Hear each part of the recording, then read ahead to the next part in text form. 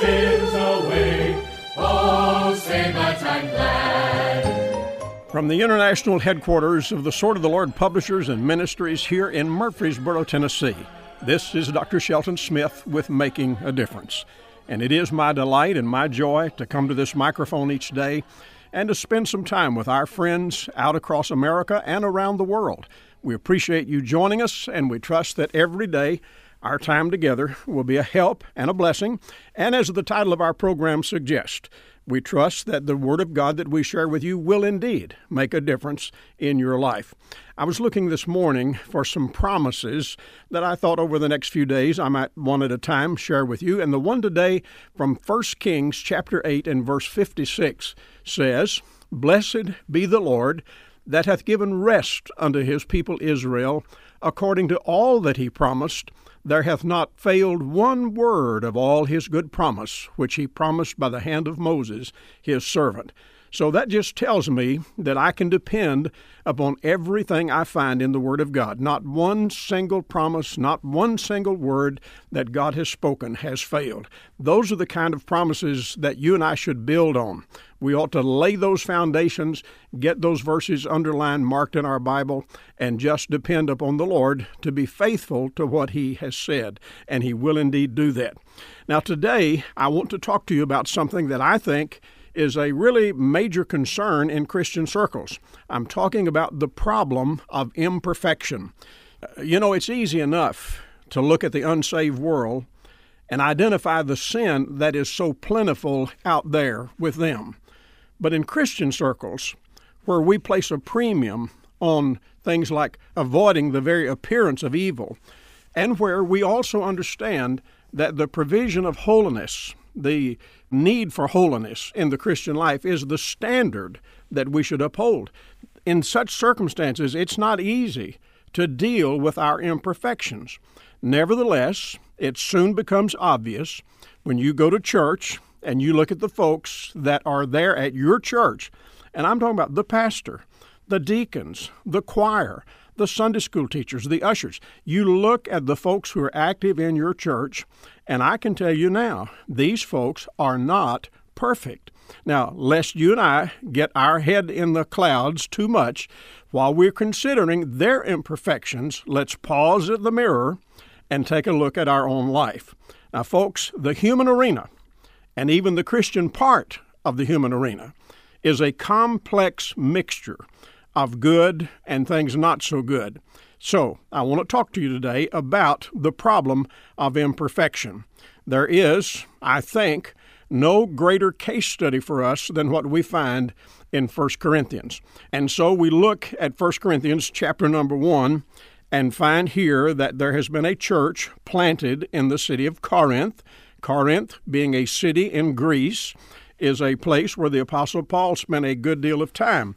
In fact, if you look back to Acts chapter 18, you'll find the account of his time there. The Bible says that he left Athens, made that journey up to Corinth, and there he found people that were already saved. He found some good folks there, but he spent some time, in fact, a lot of time. The first reference says a year and a half, going into the synagogue there in Corinth and persuading the Jews and the Greeks. I mean, he was preaching the gospel, preaching Christ, and apparently getting good results because, after all, he's a traveler, he's an evangelist, and he's spending a year and a half in one city.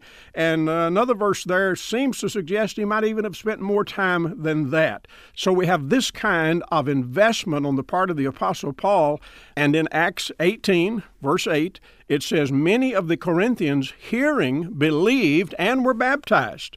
Later, the passage says there are much people in this city, talking about those that have responded to the Lord's message and have come to Christ.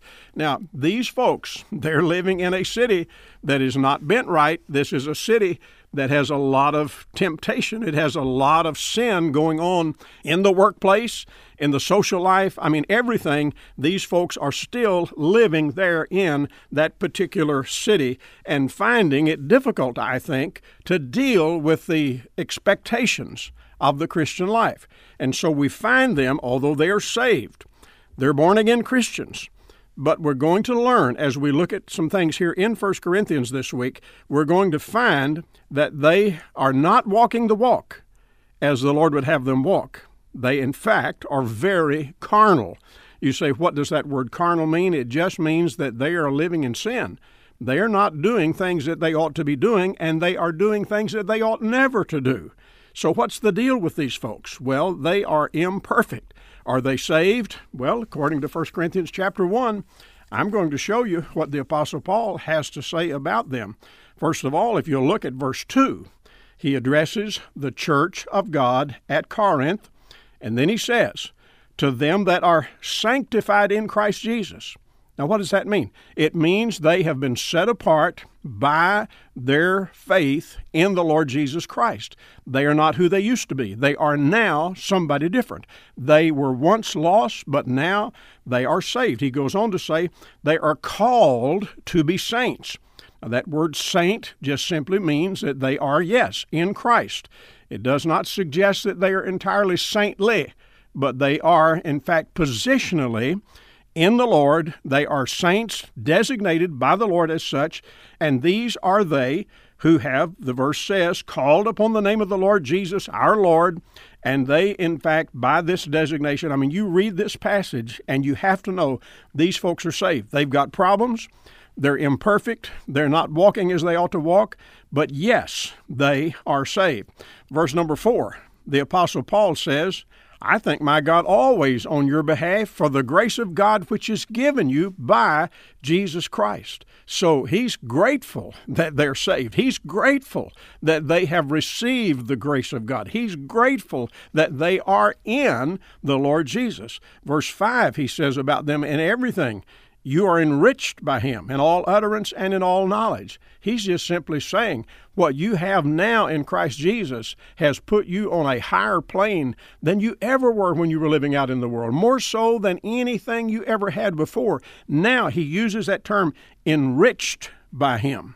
And dear friend, every one of us who come to Christ, who have the Savior, we are enriched. Your bank account may not be full, but you are enriched. You may not have a huge wealth of houses and lands and properties and possessions, but if you are in Christ, you are enriched by him. And this passage says this about a very imperfect group of people here in Corinth. Look down at verse number 6. He says, the testimony of Christ has been confirmed in you.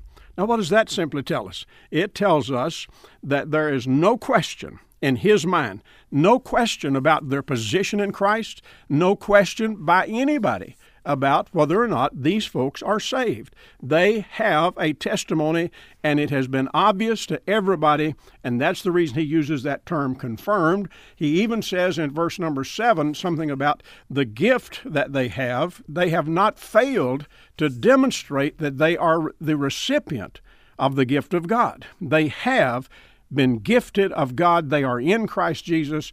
And he said now they're waiting for the coming of our Lord Jesus Christ, who also shall confirm you unto the end. So folks, here again, we have testimony of the eternal security that we have in Christ. We will know, and we know that we're saved when we come to Christ. And he tells us that waiting for the Lord Jesus will also confirm us unto the end. We put our faith in Christ. He's not going to let us down. He's going to take us through all the way into eternity. And that is the testimony that we have in the Lord Jesus. Verse 9 says, God's faithful to us no matter what the circumstance and in spite of our imperfections, by whom you were called also unto the fellowship of his Son, verse 9 says. So folks, here we have the testimony of the faithfulness of God, and you and I are going to learn, maybe by tomorrow we'll get into this, that looking at these folks in Corinth, there is a testimony of certainty about their salvation, but the imperfections of their life demonstrate very clearly that their performance was not measuring up to their position. Their position in Christ had been affirmed. It was beyond dispute that they were saved, But here they are living and doing things that no Christian should do. And in fact, tomorrow's broadcast, we'll have time. I'll itemize those and show you from 1 Corinthians the tremendously wrong things that were going on in that city, in that church, with these folks who also have the testimony that they're in Christ. So today, we see the story as it starts to unfold. Later, we're going to look at the details, and then we're going to look at how do we deal with the problem of imperfection in the Christian arena. Now, just for the moment, let me simply say, when we were looking at 1 John a few days ago, we discovered in chapter 1 of 1 John that if we confess our sins, He, that is the Lord, is faithful to forgive us and to cleanse us from all unrighteousness. And that is a promise to every child of God. That's a promise. That verse is not written to the unsaved. It is written to those who are already in Christ. And let me just simply say here today, and I'll give you more detail as we go this week, but let me tell you that the fact is you and I have imperfections along the way in our Christian life, and we need to keep cleaning them up. We need to keep giving ourselves devotedly to the Savior and allowing Him to forgive us and to cleanse us from whatever goes wrong in our life.